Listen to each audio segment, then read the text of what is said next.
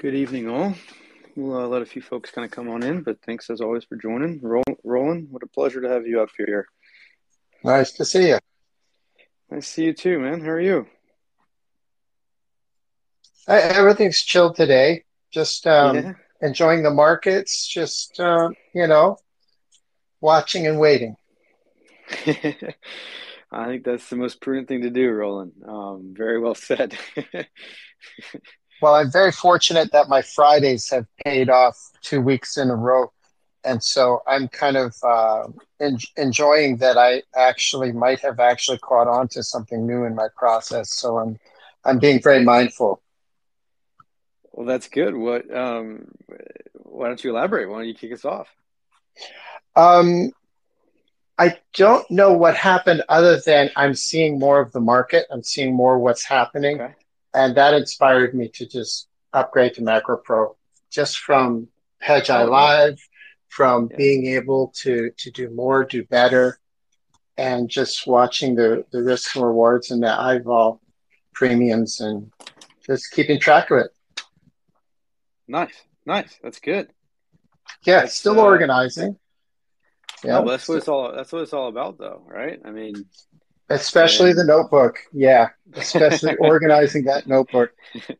it is helpful. It is helpful if when you know where to go, right? When you know where to go when you see something on the screen and you know you wrote it down or you know you wrote, whether it was today, yesterday, last week, the week before, and you can go reference it. I'm a big fan of having stuff on the screen and in Excel and all that kind of stuff, but there's also something to be said for that tangible, note in the notebook. And yeah, man, I'm glad to hear that. I'm glad that it's going well, and that's it's really good to hear. It's great to hear that you're being able to see the board or the field or the ice, whatever terminology you want to use. It's great to hear that.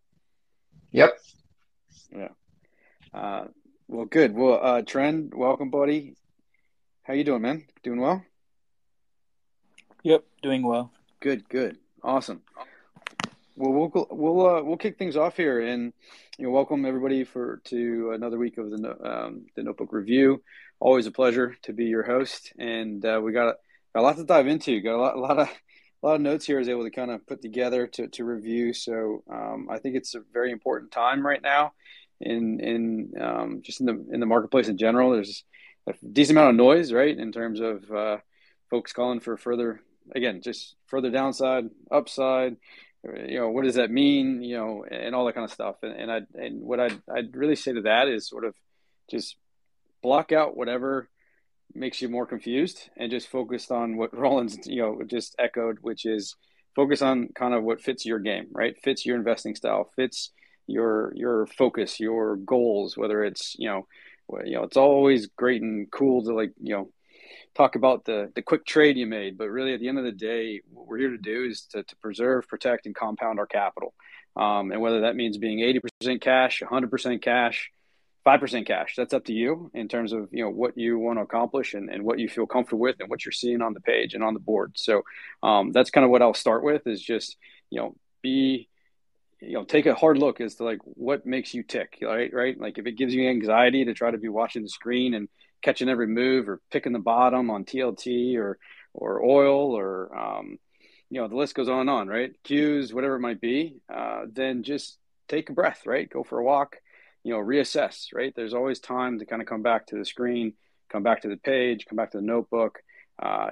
The what's on the horizon is very likely a Q2 earnings disaster, right? Once folks are actually coming out and reporting that, there could be something in between now and then. That's kind of basically about a month away, where there could be a lot of noise here, right? So just take that with for what it's worth, and with that, I'll pass it off to our usual guy who leads us off, the one, the only, the Trend Wizzo. Hopefully that wasn't too preachy, Trend, but I just had to get that off my chest. No, it wasn't preachy. Definitely, Good.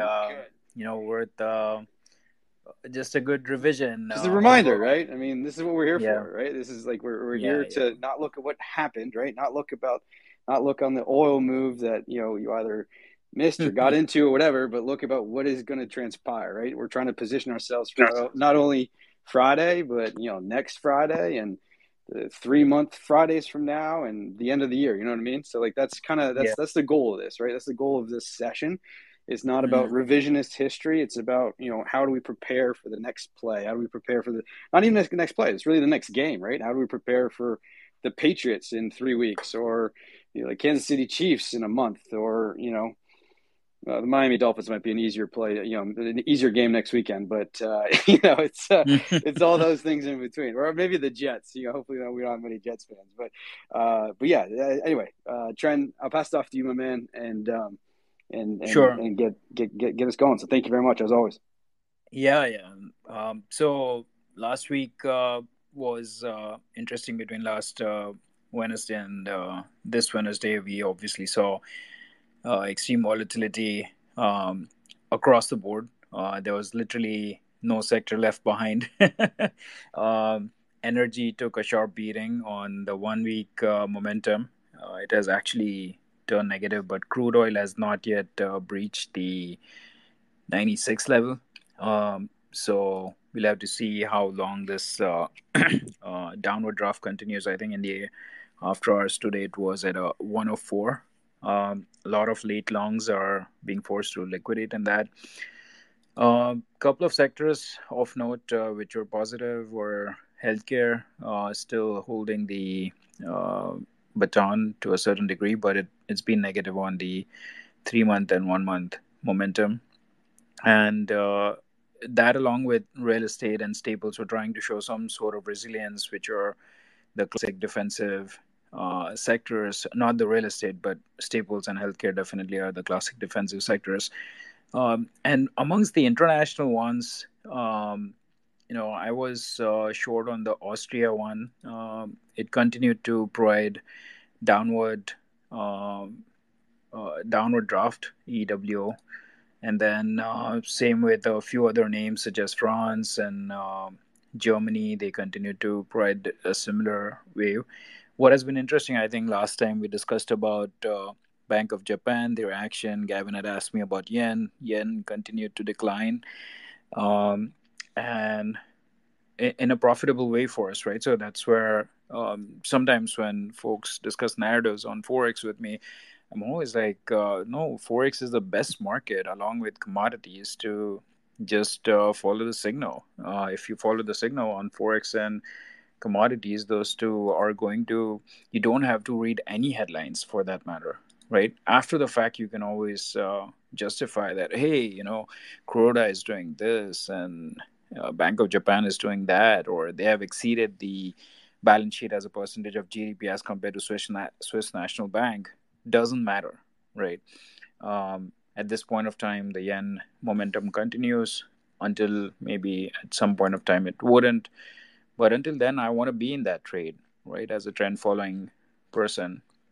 And similarly, on the rates front, I actually did not do much activity. So, and I know Gavin usually has a good take on rates.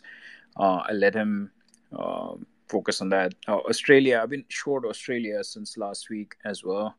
Australia and New Zealand. New Zealand shorts don't work out in decent quantity or size for me usually, and I haven't found a easy way for doing New Zealand shorts through options because those are extremely illiquid. There's another one which I'm watching to continue pressing short on is India INDA. I'm waiting for a pop up in order to go short on it, but the signal is giving pretty strong signal on the downside. So, having said that, from a pure cross asset perspective, I think in the bonds market we're going to see some degree of relief to a certain degree, but we have a very busy FOMC member speaking session, so that induces some degree of volatility at times, and especially post OPEX and uh, going into the month end and quarter end and everything. We might see some sort of a sideways chop. Uh, so I'm not super negative in terms of my negative exposure. I was able to degross myself. I still so these are things that have been working so far. Now, what's not working, right? I shared last time my merger arb portion was not working. Fortunately, there was a little bit of bounce in Citrix systems when they did the EU filing, showing or indicating or hinting to the market that hey, the deal's not off. You're going to continue to have the deal go through. Same with a bunch of other merger up positions, which started where the merger up spread started narrowing. I think what would be interesting is when actually one of these deals closes. That's when you'll start seeing all the other ones trying to, they'll start narrowing further.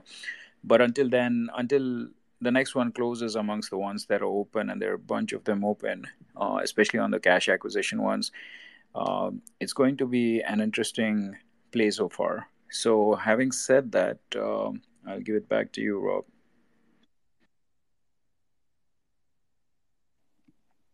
Yeah, good points, and a little backwards looking there, trend, but that's okay. I'll allow it. No, but on that FX component, I think it is important to just make a note in terms of where the top end of the risk ranges are on some of those pairs, right? So if you look at the CAD USD, look at that top end of the risk range and kind of look at where we've come. And I just would sort of encourage you to kind of review where that is in terms of, what, just again, just kind of from a price momentum standpoint, what does the currency need to do, whether it's CAD USD, Euro USD, where do we need to land in terms of to kind of, for them to potentially gain some price momentum, right? So Euro USD, it's on my screen, it's kind of knocking right on that door. Call it 106. A hair under that is kind of that level to regain kind of 1 month sort of trade momentum. USD CHF, so that would be the Swiss franc. That's already kind of regained some trend now. I know Coach is short the Swissy, and really he's anticipating kind of a mean reversion back to the norm, right? So, again, just be cognizant though, just because he hits the button doesn't mean that you have to execute in that moment in time, right? So he's conveying what he's seeing, what he thinks is the highest probability kind of trades and outcomes, but you're still at your own mercy in terms of making that decision in those times. So, again, just the top in the risk range, for instance, on the Euro US dollar is it was, as of this morning, 1.065. So again, you see that, and you can see that it's a bit, it would be above kind of 1 month kind of call it trade momentum. And just things to be cognizant about when you're either putting that you're a short back on, maybe you're keeping it on a bit of a tighter leash than you would have last month or 2 weeks ago, just because of everything is transpiring. So again, just the dollar's absolutely been gangbusters. It's plus 9% year to date. But again, just kind of be cognizant of where that is. And with that being said, I'll kind of relay that over to one of the things I wanted to talk about today, which was something along the lines of 2 weeks ago is June 8th, right? So that that was 10 days ago. That's basically when the day after that, on the 9th, is kind of when we started to see a lot of assets prices fall off, right? So just keep in mind kind of what that quote unquote reset looks like from a price momentum standpoint. Those lower levels can get kind of reset, right? So just with time, that 10-day momentum, it shifts. It basically shifts down, which means that recapturing that 10-day momentum, again, we don't love moving averages, but I'm just going to use it from a kind of a more general standpoint where a lot of folks understand moving averages. That component can be recaptured much more easily at a lower price point. So just kind of keep that in mind. With all that said, there's massive lower highs across the board. If you look at the SPX, the NASDAQ, the Russell, from the risk ranges, the trade ranges from June 8th versus June 22nd, you're going to see huge lower lows, right? So, sorry, big lower highs. So, and lower lows, really. Well, likely, I didn't write down the lower lows, but likely lower lows too, but definitely lower highs. The SPX, for instance, it was 42.28 2 weeks ago. It's now 38.43. The Russell's 1941 versus 1743, and the Nasdaq's 12,496 versus 11,601 today. So again, could we see mean reversions or possible moves to the upside, absolutely, it's probable. It's part of the math. And you kind of saw that in that IWM risk range, the refresh one from the RTA yesterday from Keith. That was a trade basis. So that top end of that risk range, go compare that versus what the risk range was on a trend basis within ETF Pro, right? And so I'll just encourage everyone to go look at that. Go look at the top end of those risk ranges on a trend basis and look at like where we came from, whether it was June 8th or 1 month ago, 3 months ago, and just kind of take an assessment, right? Because that's really, it's math. So it's possible that we go to the top end of the risk range. And now, is it probable, or is it the highest of probabilities? That's that's kind of, that's what we're all here to try to figure out, right? But Right. some shorts definitely look stronger than others. XLF, for instance, looks stronger than XLY. And so yes, just wanted to kind of point that out and just make that was one big assessment that Rob, I saw today. Yeah. Just to clarify, so you're saying that the XLF short has higher probability of working as compared to XLY, but is that compared to the usual standard deviation move of one standard deviation move of XLF, or is that compared to the absolute move of XLY? That's more, I'd say, more from a signal standpoint, right? Like if you're looking at, if I'm looking relative to itself, if relative to itself, XLF, not in its spot right now, but sorry, relative to each other, XLF in regards to the signal to me is weaker than XLY, right? So XLY has, basically the top end of the risk range is certainly on that from the ETF Pro. If you go look at that, that'd be a new, I'm almost positive it's a new 1 month. It would be a 1 month high. 1 second, let me just double check that. Yeah, it'd be very close to a 1 month high. And it'll, as of tomorrow, it'll, 2 days from now, it'll be a 10-day. Well, it's already a 10-day, but it'd be a 10-day and a 15-day high, would be the top end of that risk range. So you're just right flirting on that, right? So with a little bit of time, if that top end of the risk range remains the same, then that signal doesn't look as good today as it did 2 to 3 weeks ago to a month ago when we were trading at 168 and 170, 165, what have you, right? So if you're looking for shorts, but XLY looks much weaker in momentum terms too as compared to XLF. That's why I'm not understanding. Are you saying XLF is weaker compared to its own prior momentum, XLY, I mean, come tomorrow, that recent 10-day high is going to come down, right? So it's going to move down to, just north of about 150 or so, right? So that's all of a sudden with time, it's been trading in a band over the last few days where it's not going to take much of a move higher for it to capture basically, more momentum on a shorter term versus something like, and if it catches momentum, is moving much, much higher. And XLF is similar. I mean, they're all similar in trend, honestly. Like they all look very, very similar because of the huge drop off that happened on June 8th. It's almost like these prices have to get reset here. And until they get reset, it's likely we're going to kind of trade it in a sideways band, as you just echoed. Yeah, sideways. Yeah, I personally wouldn't see myself shorting XLF here. Agreed. I would definitely short 10 years. So you want a forward looking part here. XLF, TLT and TY. Meaning, I usually use the futures. I don't use TLT. I don't like TLT as an instrument to short. So I use the 10-year U.S. Treasury notes, and they're trading right now at 113. I'd be shorting them between 115 to 116. I've been shorting them pretty successfully since January, I would say. I've always held the stance that 10-year note is going to have a disastrous time going through what we're going through. I've never taken a long TLT stance ever. I'll continue to short it. But at this moment, given that being the case for the 10-year note, that does have a little bit of correlation with how XLF behaves in relation to that. But granted that the momentum on XLF is heading down, as you said, I would personally not short XLF here. I would definitely short 10-year at a further $1, $2 bonds from here with a $1 stop loss. So I would be shorting at 115. These are TLT corresponding terms. I'd be shorting at 115 with a 116.43 stop loss on TLT. And I'm not saying to short XLF here. I wouldn't be. There's a reason why, Coach hasn't hit the button on any kind of general sector or indices. The setup's not there yet, right? So, Exactly. what all I'm saying is that the top end of the risk range on XLY would make is much closer to being a 1 month high versus XLF at call it a hair under 34.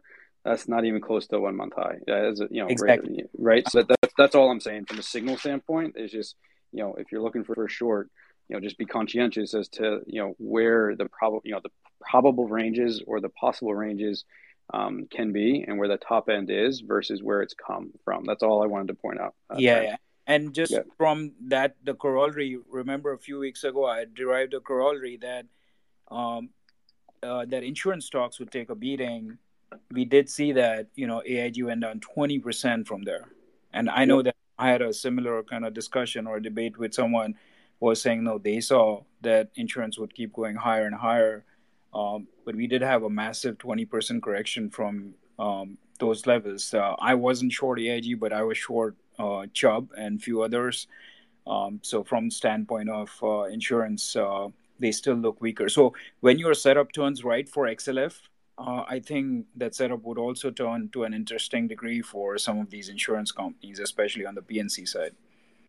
Yeah, and Gavin, I'm sorry, I was looking at my screen, but it looked like I think you had your hand raised, buddy. So No, I'll it's go all to you. good. What's up, guys? How you I'm doing, not man? gonna. Good evening. Yeah, good evening. Yeah, no, I was just gonna say the biggest takeaway this weekend for me was the shift where there was literally nothing to be long going in this week Yeah, I know, right? for U.S. equities, and now it's basically as simple as like China versus the rest of the world. I mean, Completely. and so I guess I would just really throw it out there to people. It's China, right? And so some people are gonna, especially if they're newer, they're gonna question it and say like, oh, I'm not gonna get long China.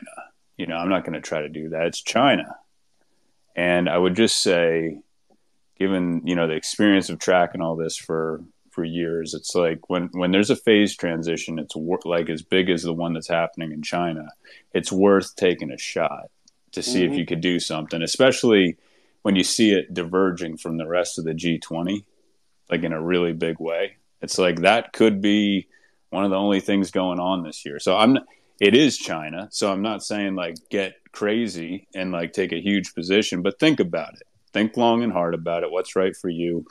I'm about half sized of what I'm going to do. And I'm not even going to say what I'm going to fully do. Just that's up to you guys.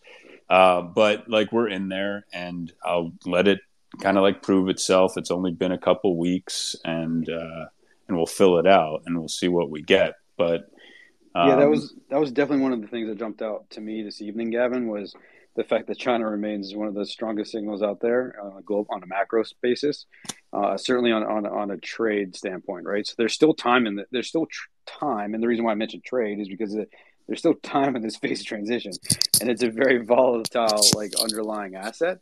So again, it's a very good point in terms of being conscientious as to where that low end of the risk range is. If you're thinking you're missing it, take smaller stabs at the stake or whatever at the position, and be conscientious about that, right? But like these phase transitions do look good. And then the other thing I wanted to point out today too was on the underlying side. If you kind of peel China back a little bit, CHIM, CHIX, which is their financials, and then the real estate CHIR, all to me look pretty interesting and on that cusp of sort of making the an even kind of having an even better signal and moving not only from a trade but also kind of a trend perspective. CHIQ and CHIS are also in there as well from a positive kind of signal standpoint, and honestly look better than even most of the larger Right, assets I that, agree. that we know, like the K webs and stuff like that.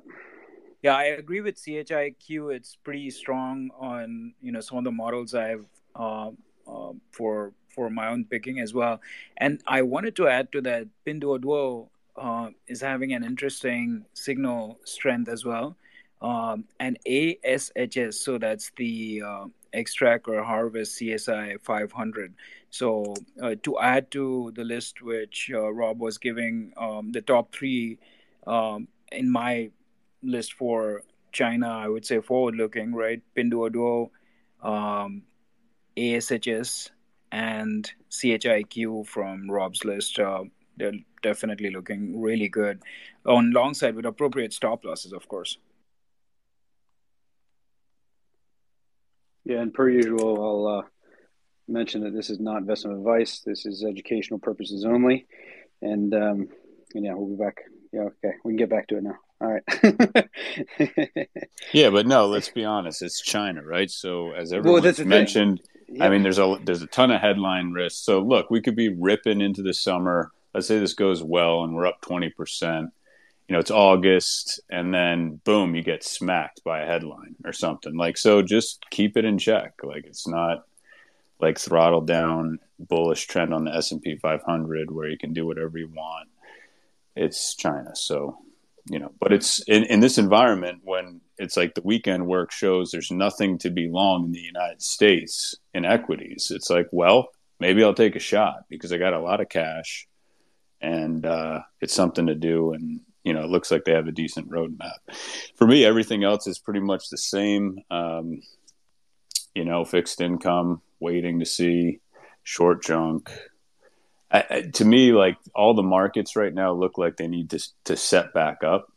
Yeah. And like big moves just happened, and you see everyone kind of like twiddling their thumbs, like wanting to do something, but they're not getting a price, and they're like, "What should I be doing?" It's like, well, you should probably be waiting for things to set back up because your monkey brain just saw everything go down 18% in the last 3 months, and you want to do something because you're really excited about that momentum, but you have to let it set back up.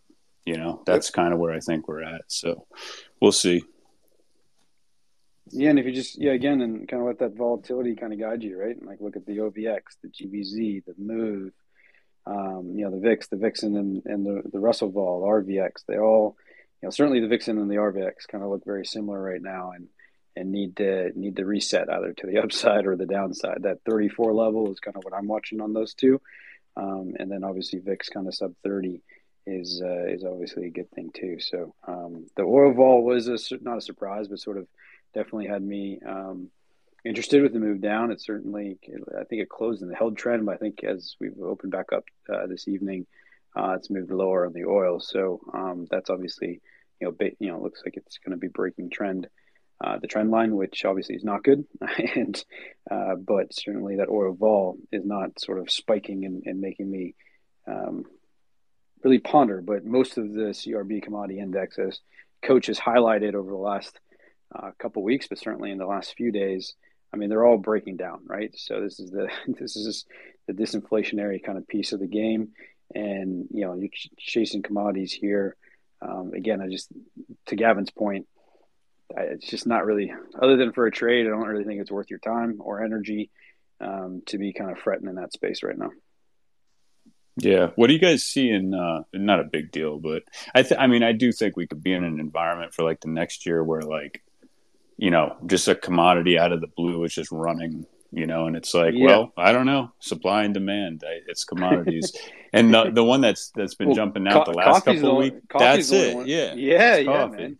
What's going on with that? Coffee's been gangbusters. I have a ton of coffee in my kitchen.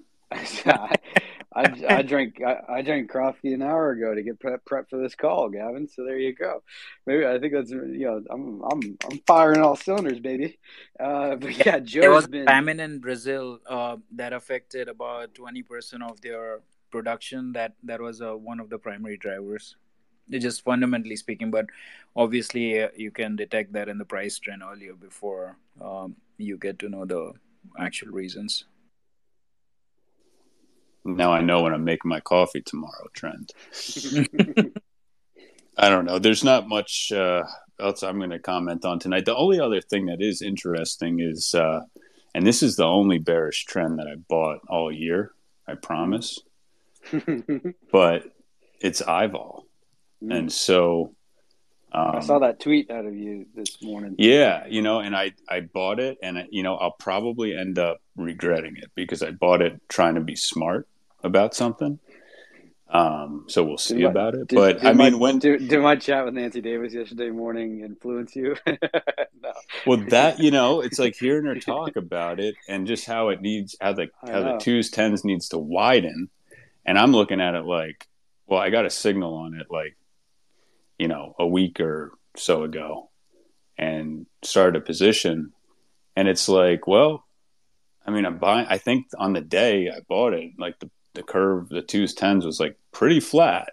It might have been a few bases. I think it was single digits, and I'm just looking at it like, well, it's got a pretty good chance to widen from here, I would think. Mm-hmm. And I know we always viewed it as a steepener, and I do understand it to be true that if the 2-year, right, was to come down aggressively, that would be the best case for her, right? But I think I have that right. But that's correct.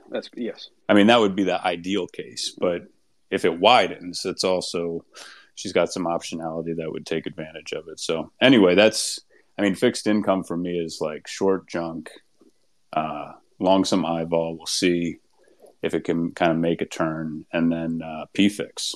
I was going to say, you got some of that too? Yeah, that one's bad. Yeah.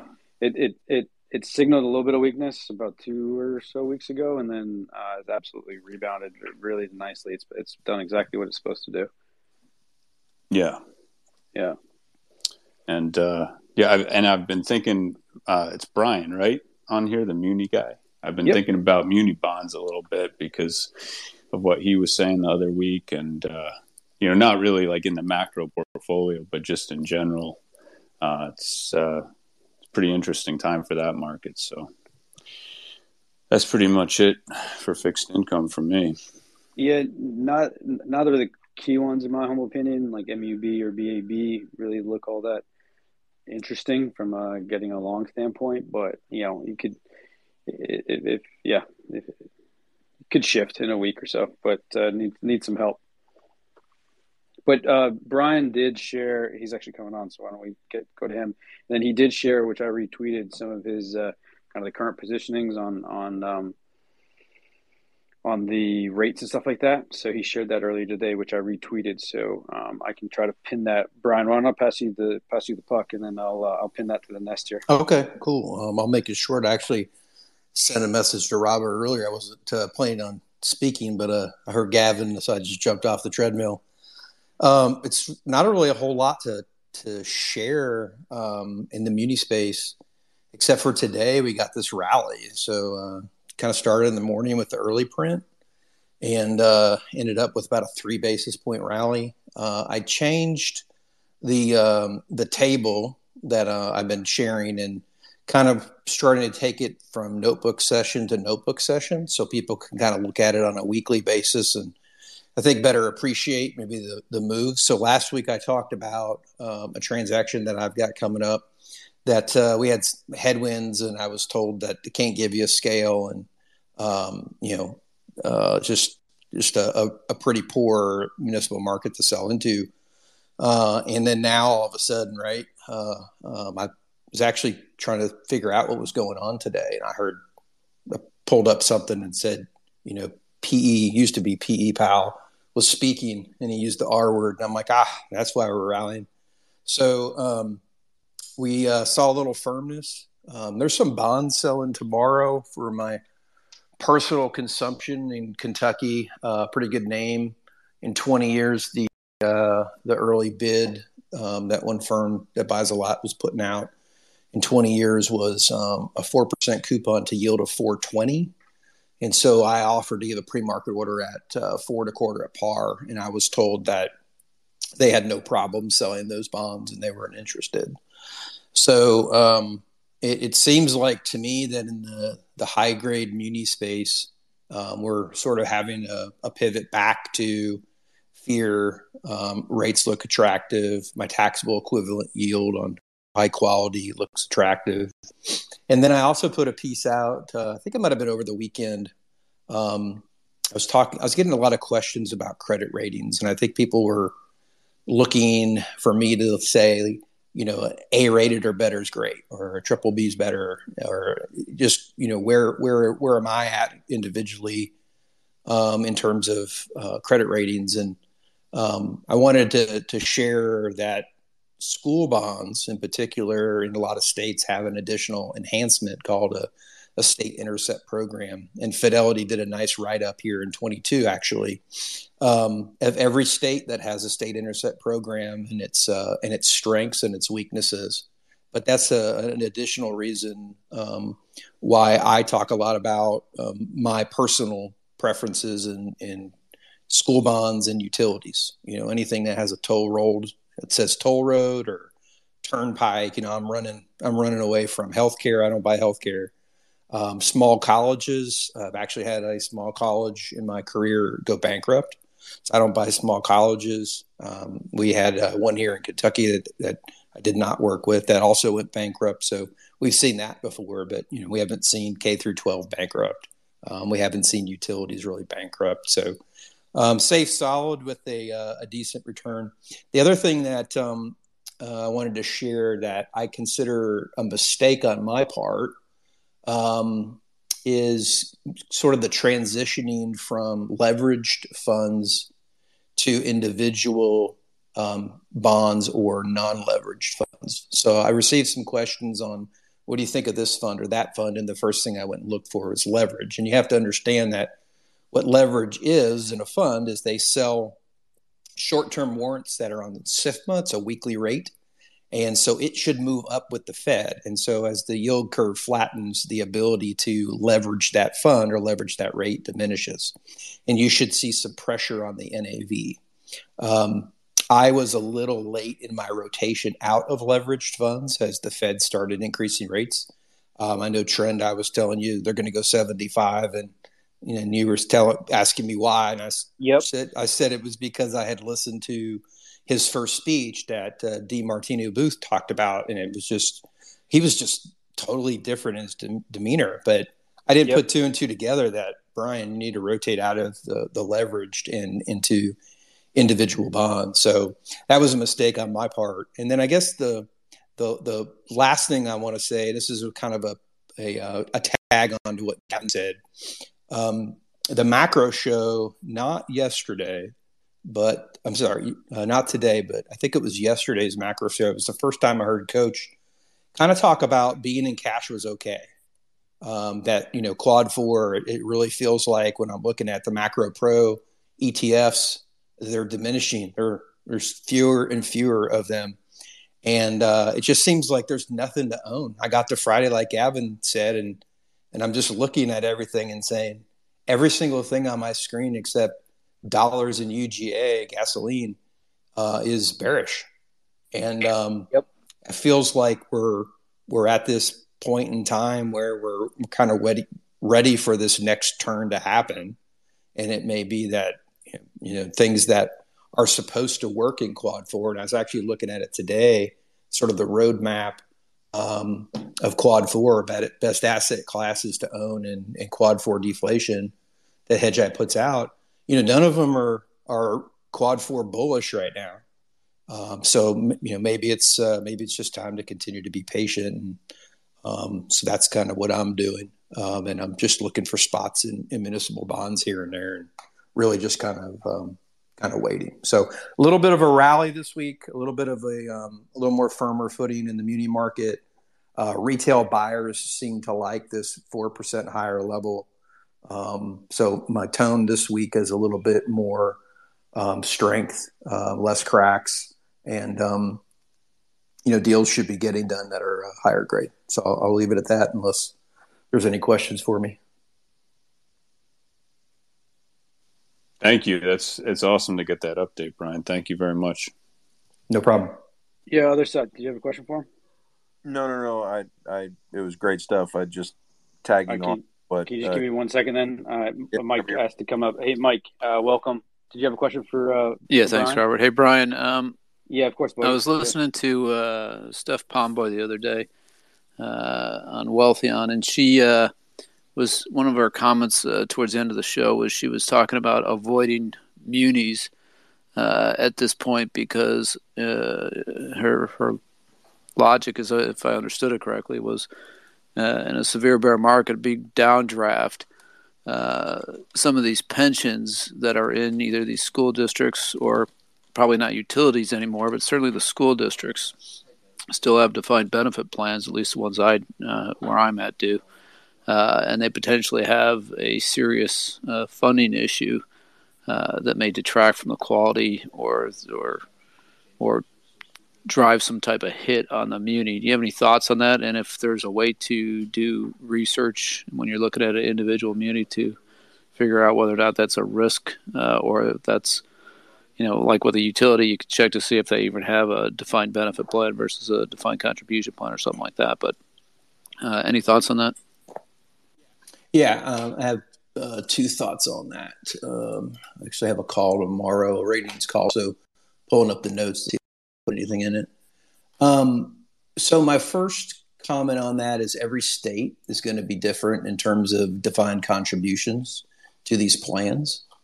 And so part of the bond rating process by mostly Moody's and Standard & Poor's, there will be a discussion and a hard look at what sort of pressures they can absorb or they may feel in the general fund.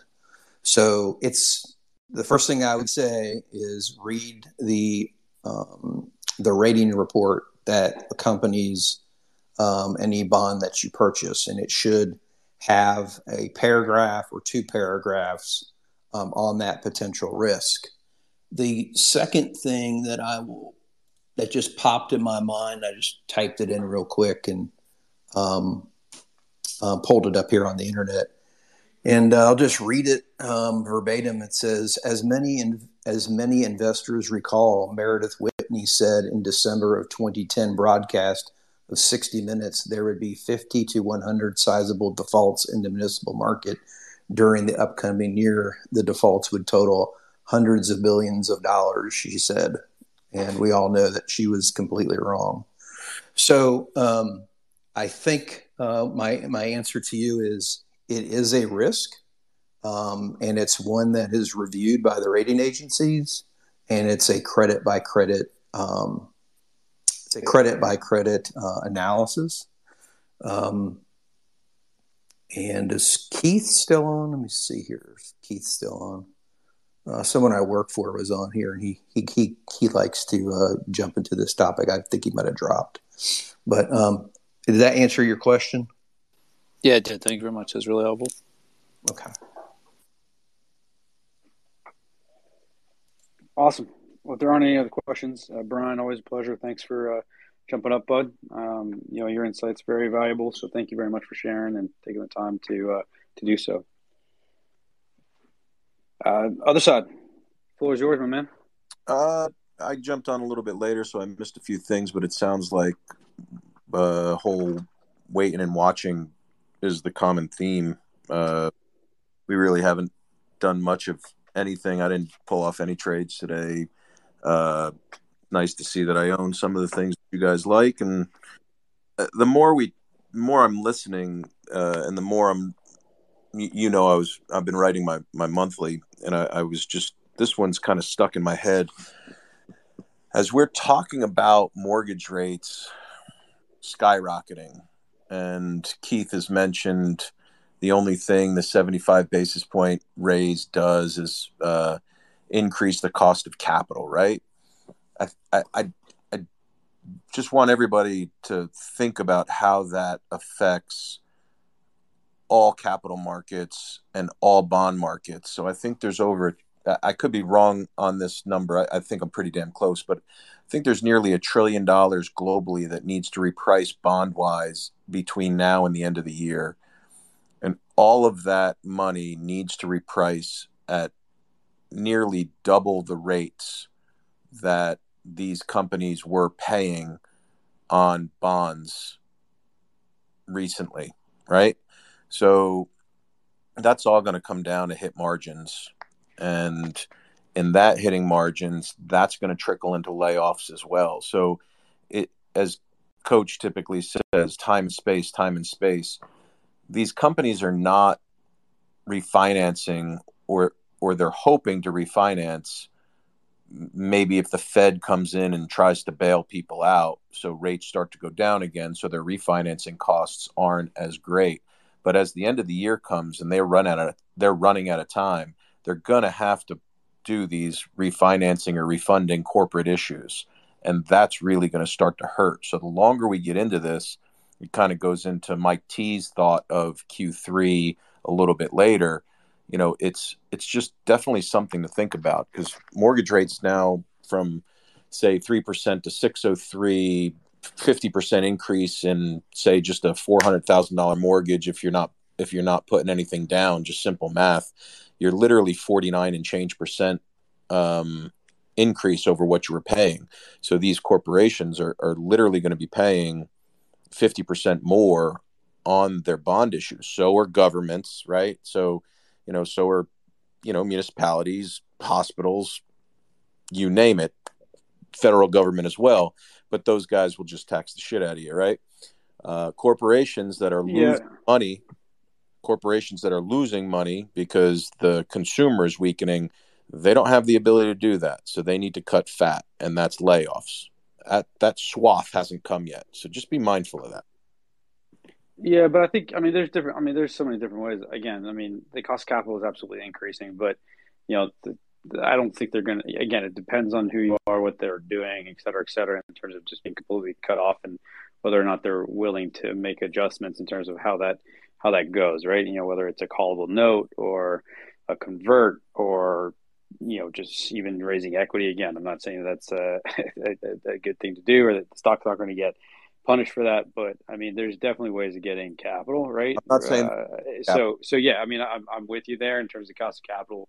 Absolutely is something to monitor, and Trend's mentioned this over the last couple of months in terms of looking at some of the underlying components inside of JNK or HYG, and go hunt for some of the weakest, especially Trend. If memory serves, you specifically were talking about some energy names, and some maybe retail, was it, buddy? I can't remember. Definitely energy, if this what is I remember. But this is less company specific as of right now, and more so how these things will adversely affect equity prices, layoffs, and bond prices as we move forward over the next handful of months. Again, just something conceptually to think about. This is more of a time and space thing, and it is going to adversely affect a lot of these companies from the standpoint of layoffs, margin squeezes, earnings recession, et cetera. So just but you're already seeing that in the move and stuff, right? You're seeing that in the move. You're looking at again, even investment grade LQD. It's been an absolute disaster. It's across the board, right? The move at move at basically north of one or around 130. That's just it's uninvestable, right? So it's move is treasuries. This is more corporate. I know. I'm just saying. I understand. I'm talking. Yeah, correct. I'm using that as a proxy for treasuries and fixed income, right? But you're seeing it across the board. I'm with you. I just think the more I think about it, the more no one's ready for what's going to come from a credit standpoint. I think people are ill prepared for what's going to come from a credit standpoint. Just my opinion. Got it. That's fair. In what spaces? Yeah, I just think, I think that's the key is what spaces. Well, you could start by anything retail, right? Consumer slowing in the retail sector the most. Howard Penny. I know, but what's that? I don't know. I think we need to come back maybe next week with a bit more data and numbers and signal. And, I don't want to just kind of just randomly pick sectors or what have you. That's fine. You just asked a question, but yeah. I know. Again, you got to do your own due diligence, right, Brian? But start with JNK or HYG. It's a great place to go. It's the reason why it's called junk, right? So go look there, and then dwindle it down to folks that either don't have cash flow or have very limited. I don't know, Trend. You literally just did this. You keep doing this every week. So why don't you maybe review kind of how you look at it, or what you Yeah, I can. I think I can just briefly, right? High level, Trend. High level. Yeah, sure. Yeah. So I can share the methodology I use, in addition to the JNK piece, which you mentioned, by undergoing, cracking that holdings open of at ETF.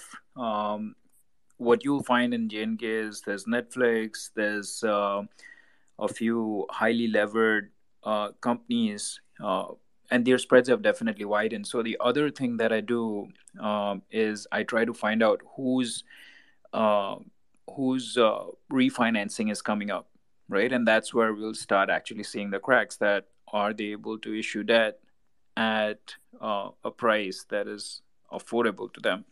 And if you want much more liquid names instead of those which are in junk, meaning the equity of the folks who are in junk, you could definitely just stick to the Russell 2000, right? And you can do a simple rank ordering of the companies where the free cash flow is, or even the operating cash flow, right? The operating cash flow is unable to do the interest coverage. There's a specific ratio when your interest coverage ratio is unable to meet a certain threshold. Those become your best places to just create a basket of 10 to 20 names and then just short them against a long on IWM, so you get a relative. You can extract alpha out of that. So once again, the steps are: you take your Russell 2000, you take the ratio of all of those on the interest coverage ratio side. You take the worst decile, right? And you don't have to go through all 200, or don't create a basket of all 200, because there were 2,000 names. Take the liquid ones, right? That will narrow it down to maybe 20 names. And then you short that against your Russell 2000 broader index long. Now, Russell 2000 is going to go down as well, but these stocks will go way worse down.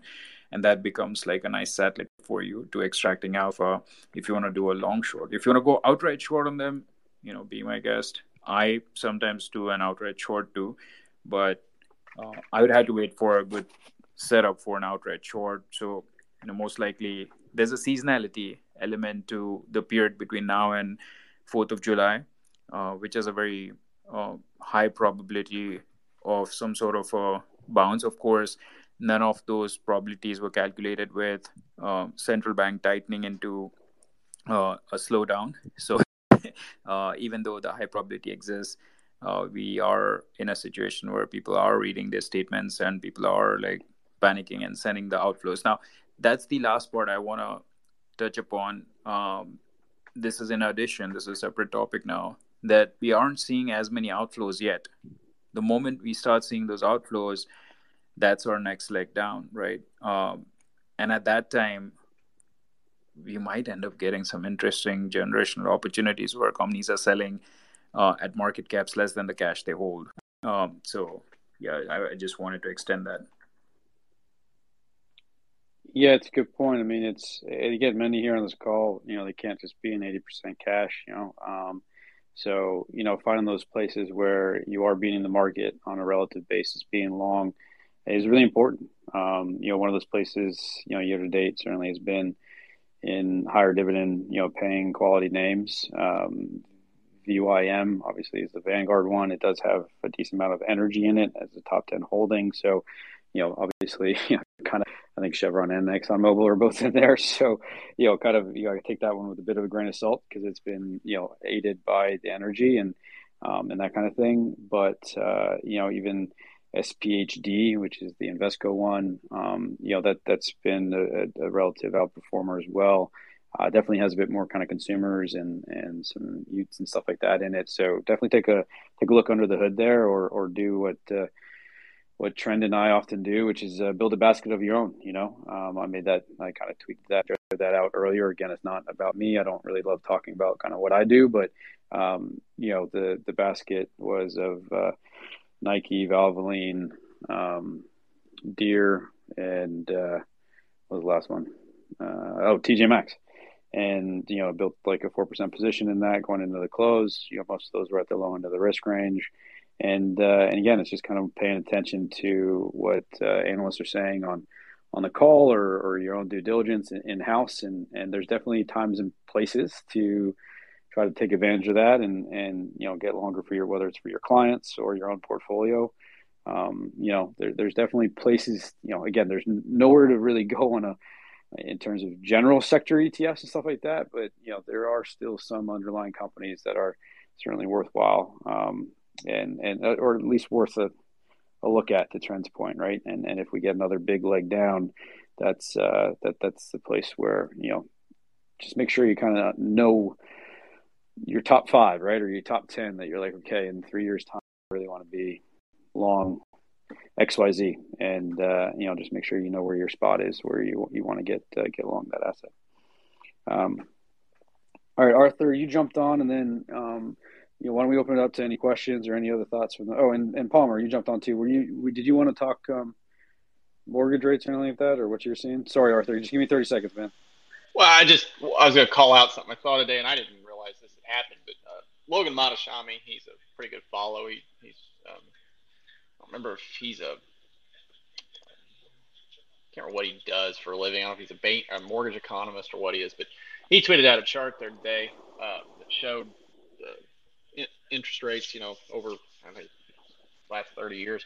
I didn't realize the Fed had sold a bunch of MBS between 1975 and 81. And if you look at the chart, it's stunning, the increase in mortgage rates. So, there's a real negative effect to mortgage rates that we're seeing with them removing MBS off their balance sheet. At least with regards on the ground, of course, hell, there's so many different housing markets in this country. I mean, we're still, hell, we had an offer today on a house. I mean, and we're still seeing normal offering right now. So people are still buying. I just don't know, other side was talking about there. We get into job layoffs and that type of stuff. I don't know what's going to happen then. But right now, I mean, supply is still pretty tight. It seems hard to believe, but it is. So. Yeah, makes sense. Yeah, good stuff. Appreciate that, Palmer. Arthur, welcome. Hey, welcome. Yeah. So, you guys have really covered what I wanted to comment on relative to, but I wanted to make one other statement or comment. I listen really close, as I know all of us do, to Keith on the Macro Show, and I think might have been today, maybe yesterday.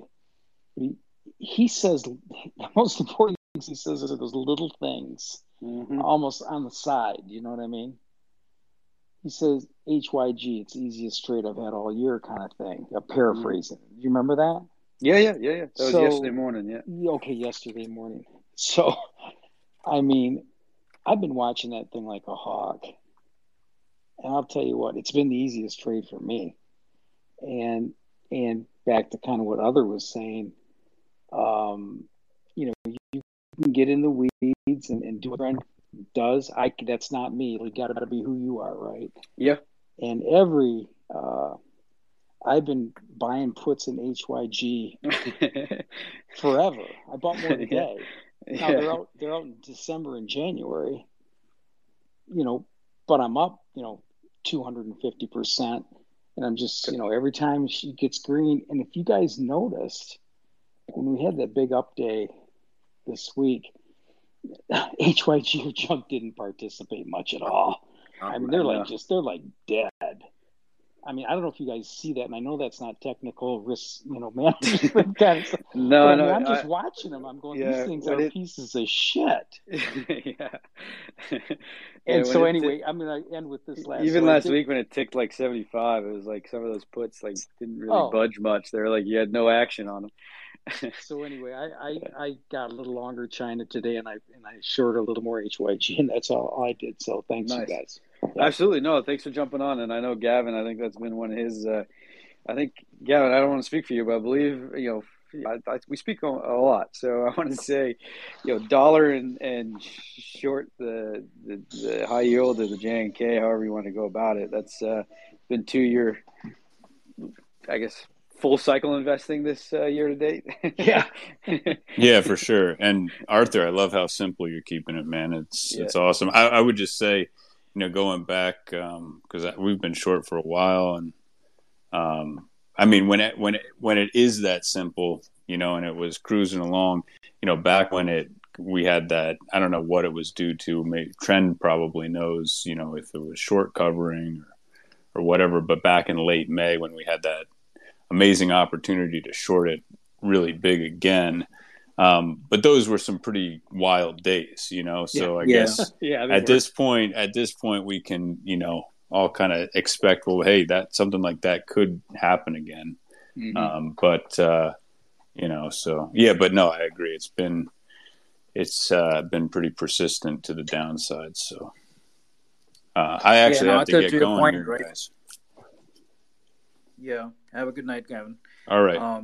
And Arthur, to your point, when that kind of rally happens, I also jump in just, without actually going into the details to buy some puts on JNK. And they were multi-baggers. They ended up being like 7-8 bagger by the next week. It was beyond my imagination. I mean, I expected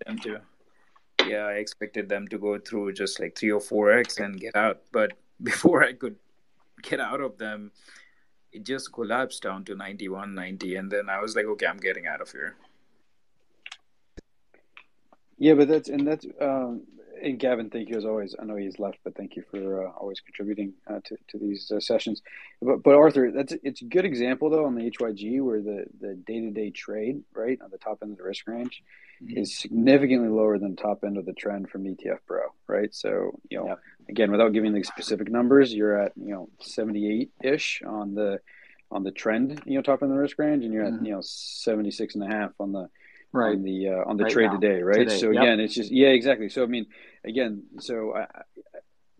I say that just because we've been sitting on our hands a little bit, right, in terms of being patient and trying to understand where to go, and sometimes you got to just not necessarily have to, but you have that urge to put on a trade, and again, Arthur, I think you absolutely did the right thing, right, in terms of what you saw today. But my only comment is that 74 handle on the HYG could quickly become 78, just from a pure math standpoint, right? So it's just going to the top end of the range, and nothing would really change, right, in terms of the difference in the downward or the negative kind of trend, right? The negative trend that it is over the course of a longer term basis. So again, that's all I'll echo, because it's a perfect example of what I was trying to say earlier on that IWM or XLY, that kind of thing, right? So just kind of being cognizant of, and luckily HYG we get every day, so you can kind of make that cross reference between what it looks like on the ETF Pro versus the daily range. Yeah, I appreciate that. I'll just end with one word. Yeah, blotto. Yeah, man. I hear you, buddy. I hear you. Good stuff. Yeah. Brian, do you have a commentary or a question? Yeah, I've got a question for Trend, actually. He's more technical, and I think could give me some color on this. So getting back kind of to the hedge eye process and staying kind of on within that confines.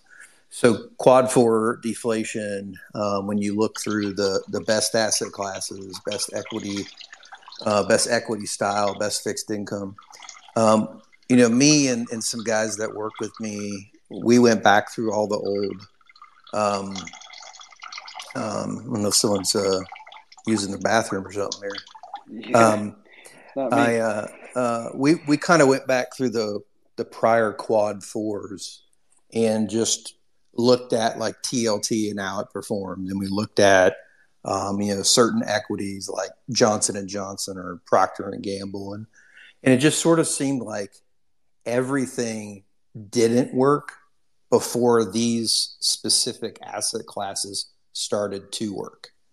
And I didn't know if you had any sort of insight or study that you have done that might shed some light on, like why a TLT is supposed to work in quad 4, but it's not working right now, but it could be working in 3 months.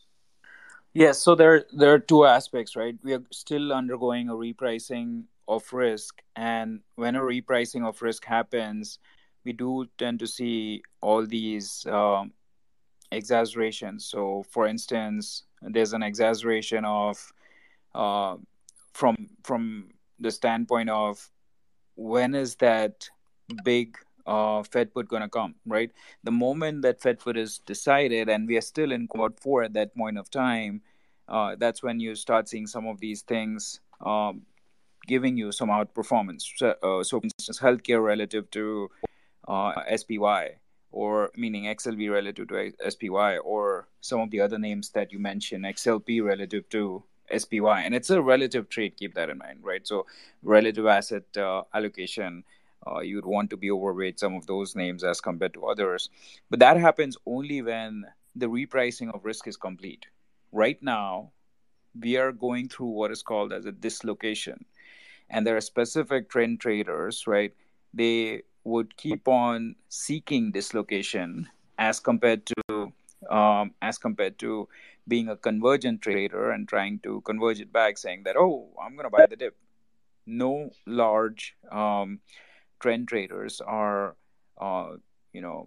dislocation resolving, their dislocation seeking. And at this moment, Fed is also not seeking to resolve the dislocation, and that's where you're facing this kind of situation where stuff is not going to work until you hear from the largest money flow that, hey, we're going to step in or we're going to stop this. So from my prior studies, what I found is, I'll give you a simple example, right? And you brought up a good point, because I was going through my previous study on this, which I had done. Number one, even back in 2008, when I was looking at all the details, I found that until the point the Fed did not come back till March 2009, stating, especially March 6, 2009, that was the date, that the Fed put us in, the market kept going down, right? Nothing was working. Even your JNK, XLP, nothing was working. None of those components were working. Even though we were in severe quad four at that point of time, right? Really deep quad four. Same with back in 2001, 2002. So all those studies just gave me one idea, that the place where those quad four asset allocations, which you described, right, from that sheet work, are after you've been told that the Fed put is in, or after there's some sort of indication that we're close to the Fed put being in. But right now, there's no Fed put. So there's a massive repricing of risk, and all the dislocation-seeking actors are going in that direction, that the dislocation will keep widening until the time the Fed will reverse. And Keith also talks about it, right? So Keith sometimes talks about saying that they're doing the wrong thing right now, and they'll be forced to reverse this stance, or they'll be forced to go dovish. So this 9 or 10 rate hikes, which we're saying by the end of the year, it's not gonna happen. After maybe 6, they'll just stop. So does that help? Yeah, it does. I mean, from my perspective, this is my first quad four that I have actively tried to risk manage, and it's I only started with Hedge Eye right after Thanksgiving, so I have not been. I'm still learning this process. And so it's hard for me to kind of understand why XLU is bearish trend, right? And then why every single thing on my screen is bearish trend. Like all of a sudden, right? Everything that you've been kind of conditioned to think should work and should be safe, it's just like nothing is. And I took those notes from the Mike Taylor, the bottom, and I keep staring at number 4, July, August, massive Q2 earnings revisions down. And I look at the bottom right of my, my screen, and it says June 22nd. I'm like, oh, well, that's not July, August.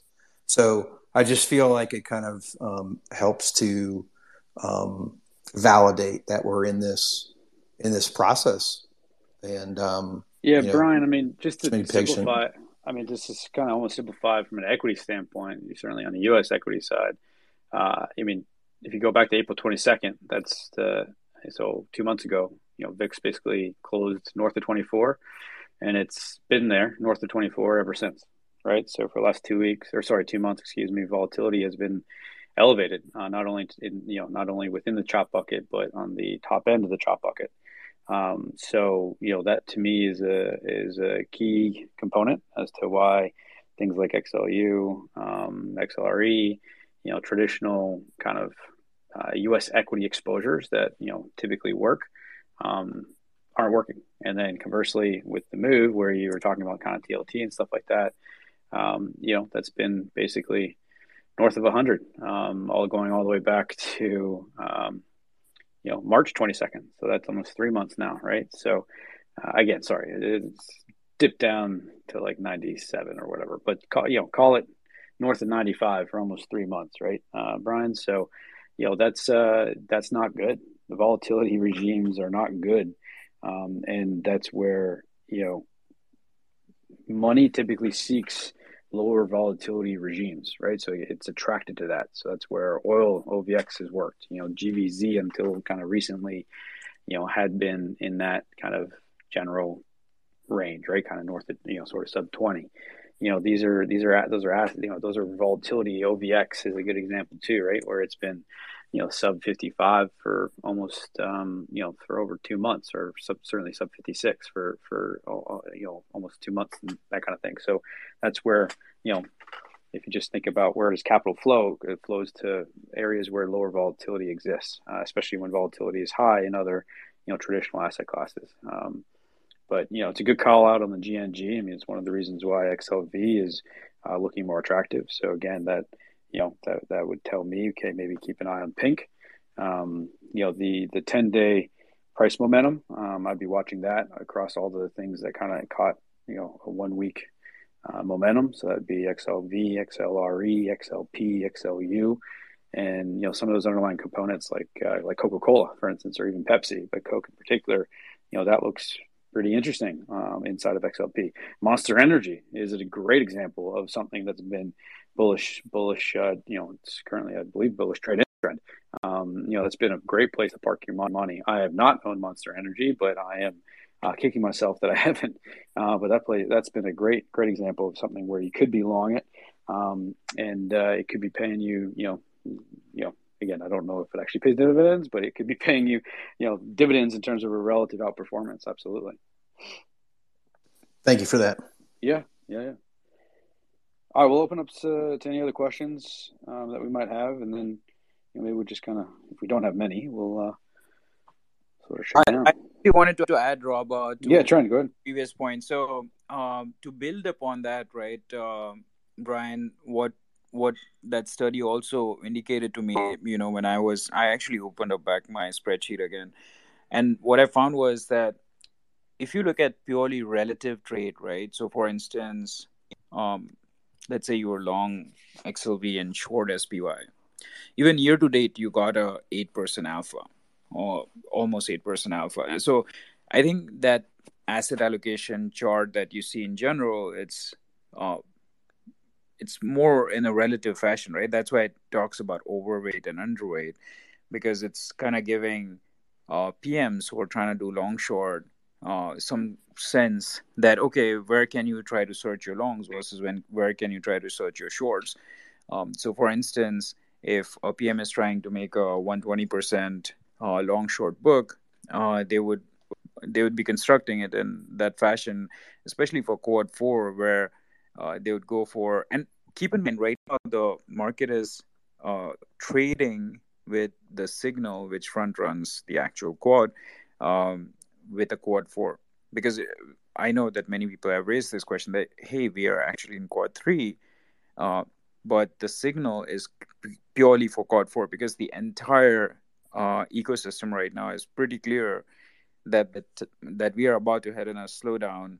I heard earlier Mitch was saying about the layoffs, etc., or we are going to face some kind of a slowdown eventually. But if that is the forward-looking part of the market, until the market sniffs out that, hey, it's going to change because of whatever reason, right? Fed decides to go dovish, something else happens, we start seeing PMI numbers below 50, both in US and abroad, then that's the point where you might start seeing a switch. But to give you the exact relative positioning, even if you look at XLV relative to SPY today, it's giving you a positive 8% alpha.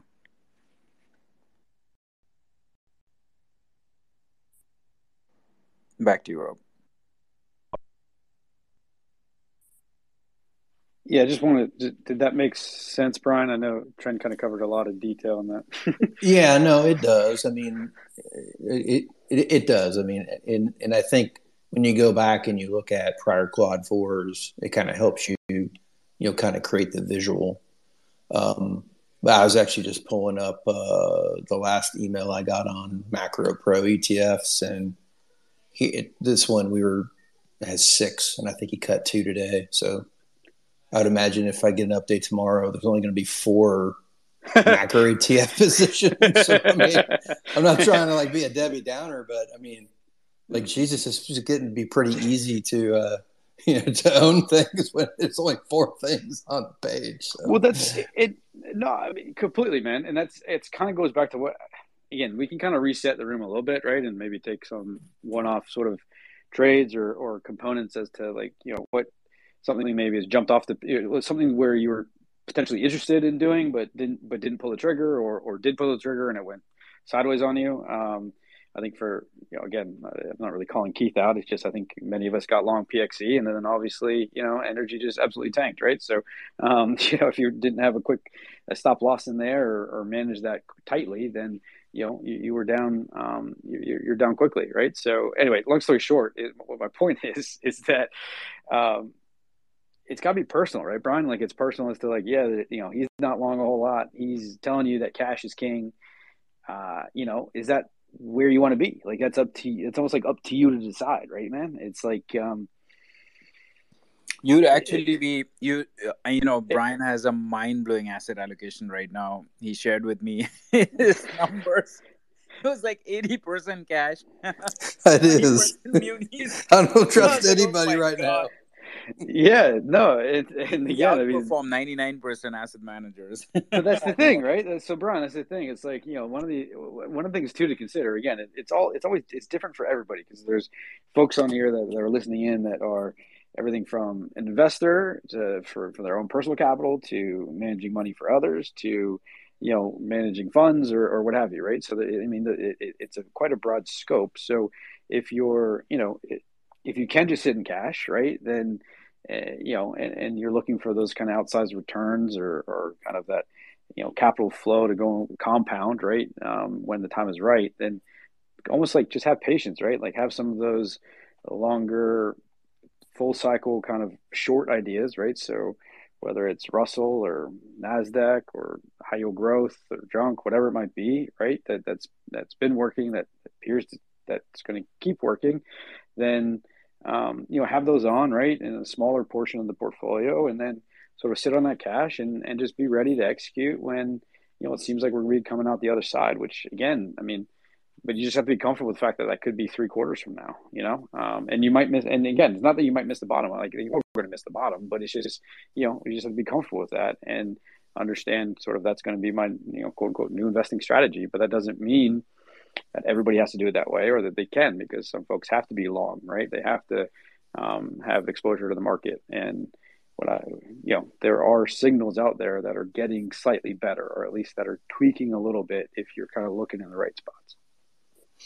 No, and I appreciate that. I think one of the things from my process that I've done, and I did share with Dred the current allocations, is to build with individual bonds enough passive income that I am comfortable that there is some incoming alpha, right? Mm-hmm. And then as a alternative to UPP, because just because of some volatility and the idea that it's up so much this year, I did buy some 3-month CDs just because they were, with the Fed increase, they're at 2%. So small position, but normally I just kind of diversified my UPP thesis for myself. Sure. But I am sitting on cash. But I do own 2 equity positions, just in full disclosure. One is Disney, just as a family favorite, but the other one is Playboy. I'm still long my Playboy, and I will not sell my Playboy. Yeah, so with that, hey, thanks guys. I got to jump off here, but have a good. I had to say it, bro. Both Disney and Playboy don't look great, but yeah, yeah. Let's. I All right, so let's maybe reset the room trend. Do you want to go through, something that maybe you saw, or kind of how do I want us to do this? Sure. So on like just sort of something that's China sort of theme, like maybe just interesting, right? Or like that yes, yes, the yes. setup is moving in the right direction. It's not a buy now moment, right? But it's more like if this continues to kind of move in the right way, then this is something that's going to move up my list, right? I think Yes, that's kind of, if that's what, does that make sense in terms of what I'm yeah, trying to say? So like kind of like what's moving up the list, right? In terms of yes. we've been very clear that pretty much everything sucks. So what's moving up the list? Sure. So Pinduoduo is moving up the list on the China front. And if someone doesn't want, if people don't like eccentric risk, idiosyncratic risk associated with just one company, then I think I shared the other one, which was ASHS. And KWeb, I haven't pulled the trigger yet, but I'll be pulling the trigger as soon as the weekly momentum gets slightly better. But definitely on the daily momentum, it's on my. It's getting better. Very hard stop at around for KWeb at 29.56, and for Pinduoduo hard stop at about. It's much deeper for Pinduoduo. It's at around 51.21. That's almost like 16% below from here. So, but Pinduoduo definitely on my list, and KWeb. Those are two which are moving up the list. I've taken a very short-term ISRG long as well, but that's just for purely short-term momentum, nothing to do with the full trade trend tail, because it's not giving the right signal for the tail. Yeah, that makes sense. Yeah, China's definitely moving up the list. I'd say some of these dividend ones are like, again, like the JNK. I actually just pulled it up, so this one's kind of new. I'm going to put this one in my notebook. So just full disclosure, you're getting this real time, boys and girls. JNK is going down, and I'm circling it. It had a good move today. I got to check on the volume and stuff like that, but that one. I had highlighted the XLV, and obviously, Johnson and Johnson is a big component inside of the XLV. So J&J would be one. Coke was another I just pulled up too. It's kind of like a DV player. Again, I'm not long this one either, but it's kind of, you can kind of recapture some trend here. Again, obviously, inflation margins, that can be an issue. But I'm kind of leaning a bit more towards some of these underlying components. And again, I think trend, if you can't tell, given the fact that I was building a basket of stuff that was at the, almost pushing, 1 month lows and 3 month lows like Nike and stuff like that. But Valvoline is obviously very interesting too. But I'm getting more interested in some of these underlying pieces versus the ETFs themselves, and sort of trying to pick out some underlying winners, or ones that are certainly at least gaining a bit more momentum, and leaving some of the sector ETFs alone for right now. Yeah, Palmer, go ahead. Yeah, one of the things I was kind of messing around, and stuck at home today with the sick kids, so I didn't have much ability to get any work done for work, so I was on my phone all day listening to stuff, and I kind of fell into a uranium warp hole, and I don't know. I've been thinking a lot about energy. It's definitely a secular trend right now, and one of the things I come across today, I didn't know this, but I guess there's 43, 42 nuclear plants that'll open globally in the next year, and then there's 100 and some odd plants in the pipeline to be built or approved, and so I started kind of looking at URA today, and I own URA. I've hung on to it since Keith had it on RTA there, and it kind of shit the bed. I went ahead and stuck with it, and have been actively trading it. I didn't know about NLR because it's kind of an interesting mix of some of the stronger uranium miners, and then some of the nuclear energy producers. And that one looks okay. So it's Linamar? Yeah. NLR. Yeah, that one looks all right. URA looks like hell. URA does not look good. LNR does look pretty good, or signals definitely better on LNR. The one also is moving up the list. Trend. Have you noticed some gold miners have started to kind of act a little bit better? So like which ones specifically? Well, some of the big boys, like again, they're all Nova Gold. Like Nova Gold, Franco Nevada, even Barrick, right? Like gold. I just think GDX in general, in terms of like if you gotta put my feet into a fire to own a sector ETF, that'd probably be on the short list in terms of kind of phase transition, longer full cycle investing opportunity here. But again, it's bearish trade trend, so it's like why mess with it until the signal improves. Yeah, no, I wouldn't go close to NG or gold or JNK. I was kind of surprised that Keith has kept GDX on, for so long. It just seemed unlike him. I get the whole, I know the whole background on Playboy, but I've been a little bit shocked he's hung on to that. I'm actually, I own a pretty good chunk of GDXD. I bought it, I think it was yesterday or day before yesterday, and it was up. That's a 3x inverse on gold miners. So I think here's the deal on GDX. Usually what happens is where dollar is at the moment, there's a tendency, at least in the past, for dollar to kind of mean revert. When that happens, it would put an upward pressure on the gold and silver ones. So I think he might be a huge input cost for all these miners is oil, though, right? So and diesel, et cetera, et cetera. So I mean, that staying and remaining high has been a huge drag across the board. So again, you are correct as well. Trend. Sorry, I didn't. No, I was saying that basically he's just keeping it for mean reversion, and then when the mean reversion happens, he can probably reduce his loss, or maybe even exit it at some minor gain or something. So that way, track record wise, it shows a decent track record, but you do have a drawdown.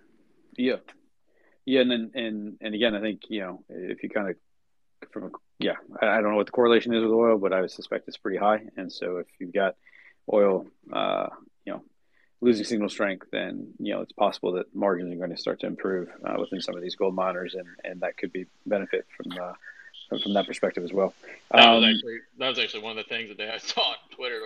One of the bigger uranium feeds was made a comment that you'd think with oil going in the other direction that uranium might not be. It was just basically following suit because it was energy, but that doesn't make any sense because if oil gets cheaper, your input costs get cheaper to mine. So, yeah, it makes sense. Pokey, welcome. Hey guys, great to be here. Great conversation as always. Hey Robert, I had a question for you. Yeah. I'm seeing similar things, right? I'm seeing some green shoots within individual stocks. When you're looking at this, when you're talking about this, is your time horizon kind of like the next, I'd say, like 8 or 9 days, knowing that we have inflows and then probably what's going to be a pretty good markup in the quarter end? Yeah, I'd say kind of to trend commented like July 4th. I think, definitely. I got end of month basically, and we can transition that to a bit more of kind of setup going into quarter end, month end. But I would agree, Poke. That's definitely. Yeah, if I get long as a signal, I'm still waiting on a little bit of confirmation, but to get, the VVIX definitely trended in the right direction. Sub 100, right? I think closed around 99 or 98, and so that was sort of one signal. But there's got to be a number of others that really got to tick, and one of the big ones is obviously volume. So volume was kind of there today, and depending on what you looked at, but not really. Not enough to really get me going, to really get a big conviction. Hence why I sort of went and tried to pick out some underlying assets, Poke. But yes, definitely a bit more shorter term trade, and then with the anticipation that those Q2 earnings are going to be quite vicious. But again, I say that, and that's where I think paying attention to the call, or sort of where those. Again, just to use the hedge drive vernacular, like where the pot acceleration could come from, for instance, I'm not trying to pitch my book because it's not, but I did choose my 4 inside of my basket for more than just sort of low end of the risk range, right? It's like, okay, Valvoline, it's got this spin out optionality, right? And it's kind of given all of that back in terms of the pop from that announcement. It does thrive from, or it definitely does better when, folks are either, managing their own kind of issues on the car and that kind of stuff, right? So, there's definitely components there, right, where their earnings might not be quite as bad as something else, right? Because getting to work is, again, I mean, I'm kind of getting into narratives here, but my point is that, you're listening in to some of these conversations on the call, and again, I don't have, pro subs to all the analysts, stuff like that, but the call is my key one where I can get a lot of this sort of knowledge and information from, and that's where you can kind of piece things together. Again, I got a lot of shit on Twitter for getting long Nike, valuations, still through the roof, blah blah blah, consumer sucks. Well, yeah, but they're also Nike, right? And so it's like, okay, is their earnings going to be as bad? Maybe, probably, but I'm thinking also from a rebalance and like trade perspective, is it pretty easy, or certainly easier conversation telling your client that you're long Nike and you're not long Lulu, right? Or you're not long T-Doc, you're long Nike, probably, right? So, I like that. Again, it's a bit narrative, but it's a bit also the signal. Yeah, no, I totally, and I agree with you. My mom, who's almost 70, she calls those stocks oldies but goodies. Because no, it's like the old school, like, if you hired IBM as a consultant, you never get fired. Right, exactly. It's like if you own Johnson, and I bet, and I get it, not bet, but like, the signal's improving on Johnson Johnson, it's improving on Coca-Cola, it's improving on Pepsi, right? It's improving on some healthcare names, it's improving on some staples, right? So it's like, okay, yeah, I mean, it's exactly right? It's like, okay, like when stuff goes bad, to Brian, to if Muni Bonds was still on here, it's like, okay, those are the things that traditionally work. So if, the S&P is down 20%, it's like, okay, well, yeah, but we've got a recent exposure to these core assets, and they typically work, when things, in a recession. Yeah, totally. And to Nike, Crime Dog, maybe like 6 or 8 months ago, was talking about how they were essentially being threatened in China by, I can't remember the name of the Chinese company right now, but he said, like, they're not going to lose in China. So I think there's some validity there with the pod acceleration. If China is going to start picking up, it makes sense that Nike would have a little bit of pick up a little tail off that. That's one that Felix Wang likes too. It's I'm drawing a blank on the name right now, but yes, I remember, and that's definitely Pinduoduo is wrapping up your list. They trend. I think some of the consumer names I got to get a better handle on inside of China, because I think that's going to be a really good place to be. Yeah, I just opened up a small position in Yum China. I think. Yum C. Yeah, it's been a great one. If you're getting out of lockdown, what do you want, man? You want pizza and wings? That's right, baby. What was that ticker again? Is it YMC on Yum China? YUMC. So YUMC. Thank you. Yeah. Yellow, Uranium, Mary, Charlie. That's been a good one. I've been in and out of that. I don't really hold China positions for very long. I'm not going to lie to you guys. If I get 8% or 4% in Yum C, if I get 3 to 4%, I'm out like Flynn, and I'll revisit lower. So, especially in a phase transition, man, it's tricky because you can be up 8% one day and down 6 the next. So, it's China's, as I mentioned earlier, has some pretty serious volatility inside of it, even in staples like a Yum C. I mean, this thing is, that's kind of as clean as it gets, but it still moves pretty significantly. Not quite as bad as K-Web, but yeah. Anything else, Poke? You kind of brought some good insights there. I wish I had something. I know we covered a lot tonight. So yeah, no, I was watching this morning. It was the relative bounce in Facebook. I thought it was really interesting how many shares traded so quickly in the morning, and then it obviously faded with the rest of the sector. But I think you're starting to see some. I think the next 10 days, like I agree with what other side was saying before and what Gavin was saying. Today was a pretty quiet day. I put on one trade. I put some put spreads on Meta. But it sounds weird to say that. But But the no, I'm just kind of waiting, right? I shorted some as I think it was, I don't know if it was Andrew was saying before, but I shorted some junk and some high yield yesterday. But I think it's just kind of we're just in this holding pattern because like this bounce is going to come, right? And you just the market, like you were saying with volume's a tease right now, right? It's teetering right on that line where it wants to, at least my screen say it's teetering right on that line where it wants to give you kind of that green signal where there's going to be real force behind this move. So I'm probably in my trading account, I'm probably 75% cash right now, between 70 and 75% cash, and in my long term non-taxable accounts, I'm probably like 40% cash. I didn't sell as much as I should have, full disclosure. But yeah, I'm riding some stuff out. And whoever said before, I own a little Playboy too. I didn't sell it either. Just for that, just so I could look at the screen every day and say, "You're an idiot for being down 60%." But now you got to offset it with some like Playboy calls or something like that, right? Like longer dated. I was looking at, but good stuff, man. I wanted to add here, Rob. So actually, I was looking at my models for JNK. I mean, from a setup perspective, I would like junk. I would not short it before 95, 33 to 96, 31. Those would be the two levels where I would basically consider as a good setup with relative good risk reward in your favor to go short on.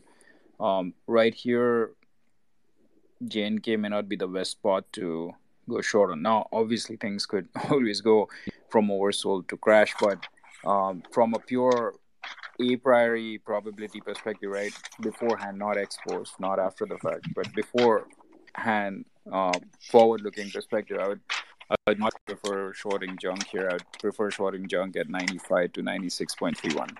Yeah, Trend, I totally agree. I got a little antsy yesterday as it was coming back in towards the end of the day. I thought maybe just in case like everyone's wrong and we just see this swoosh down after such a big open on on Tuesday. I put on a real small position in there, and they're at the money puts stated out till September. So if I'm wrong for the next 2 weeks, I'm okay. Right. Of course. Understood. Yeah, I would agree. That 95 level looks, that's where I get interested too. Yeah, for sure. At least currently, as of January 22nd. That might shift next week. Next week, but I just was flipping through my notebook. You probably heard that, but sorry. So I didn't realize I wasn't on mute. I was trying to see if we got any details from the last RTA live, but he gave our HYG. He was talking HYG rather than junk, so I just didn't know if he gave us the trade line. But yeah, that makes sense. I mean, yeah, and on the same grounds. I mean, Trend. I'd rather it at like 101. Trend, like if Agreed. Let's get it at 101, baby, and then it'll go all the way down to 70. Yeah. Anyway, sorry. Go ahead, Trend. No, I was gonna just add that even on the SAS shorts, right? I would not be building shorts here on the SAS names. They very well may go down well below these levels, but from purely again risk reward perspective, right? I would want to sit out on these couple of weeks to hopefully see them go up, and then that would be a better place for a setup to build shorts, either through put spread or directly puts on some of the SaaS names, because there's still SaaS names which are out there with EV to sales above 10. Snowflake is one. Granted, it's like the granddaddy and king, and they have been delivering growth, and their CEO is pretty well disciplined. He's going to become FCF positive and whatnot, but still, come on, there's been a complete repricing of risk, and these guys are still trading at 15 times sales, so it will definitely be repriced way lower, at least like 30-40% lower from here.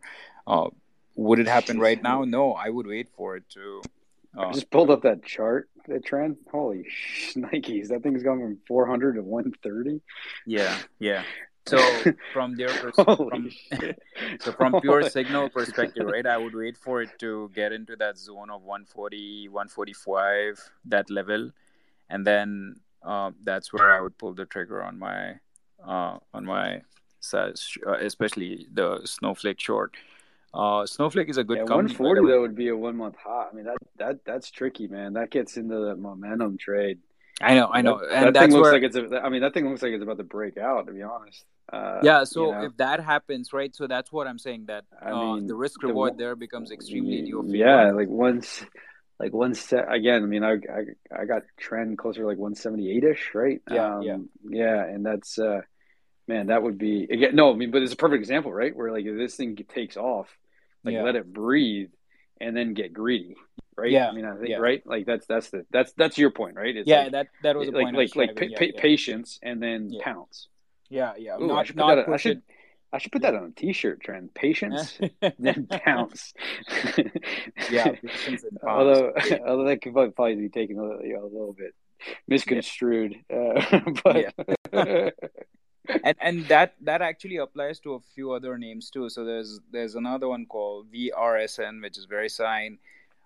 This one actually doesn't grow as fast as Snowflake, but it still trades at like a bizarre multiple for no apparent reason. So this one, I'd wait for it to come all the way back to 175.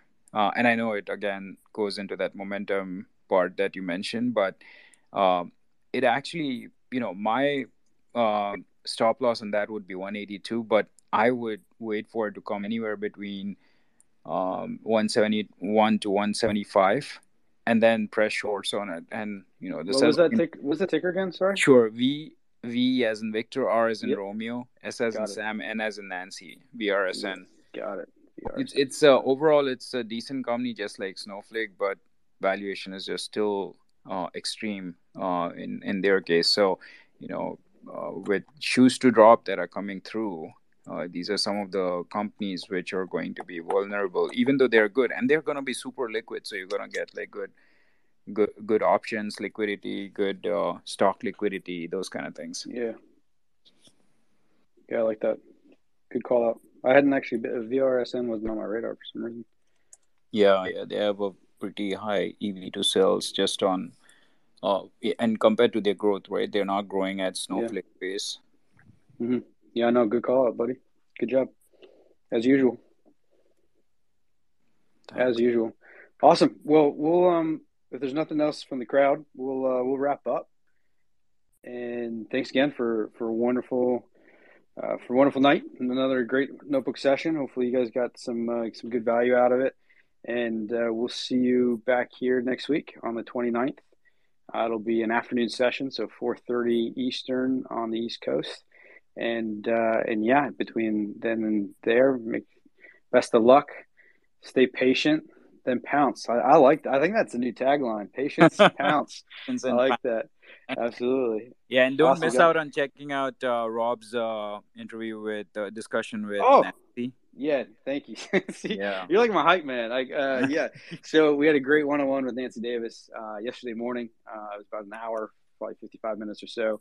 Really, really good educational interview. We talked a lot about IVOL, but more specifically about just sort of the fixed income volatility space, derivatives, how she applies it, how she thinks about it. I've already, again, I'm not trying to, I guess, brag or whatever, but I've listened to it twice and I've learned different stuff both times. And it was a great conversation. She was very kind to give us give us her time really at the end of the day. So it was awesome.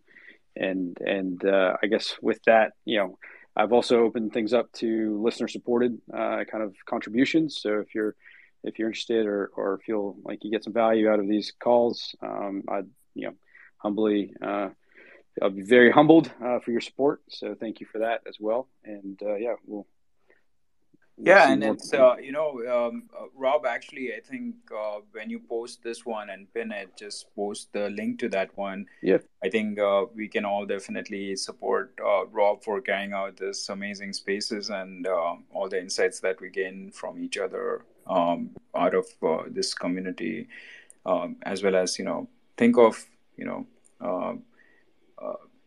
overall from a community building perspective. Rob is helping us organize these almost in a very disciplined fashion. Every Wednesday we have a session, and I believe that we have had like some superstars come over here, right? We have had Heath come over here. We have had Mike Taylor come over here. We have had Nancy Davis and quite a lot of them that have come up over here. So definitely worth supporting, Rob. Well, thanks, Trent. I appreciate that. And just it's not going to shift the subscription or anything like that. It's just sort of listener supported. So yeah, again, I really appreciate it if you do have the ability to contribute. And so awesome, guys. We'll thank you, and we'll see y'all next week. Thank you. Good night. Night, Trent. Thanks, Rob. Night, Palmer. Yeah. Thanks, bro. See you rolling.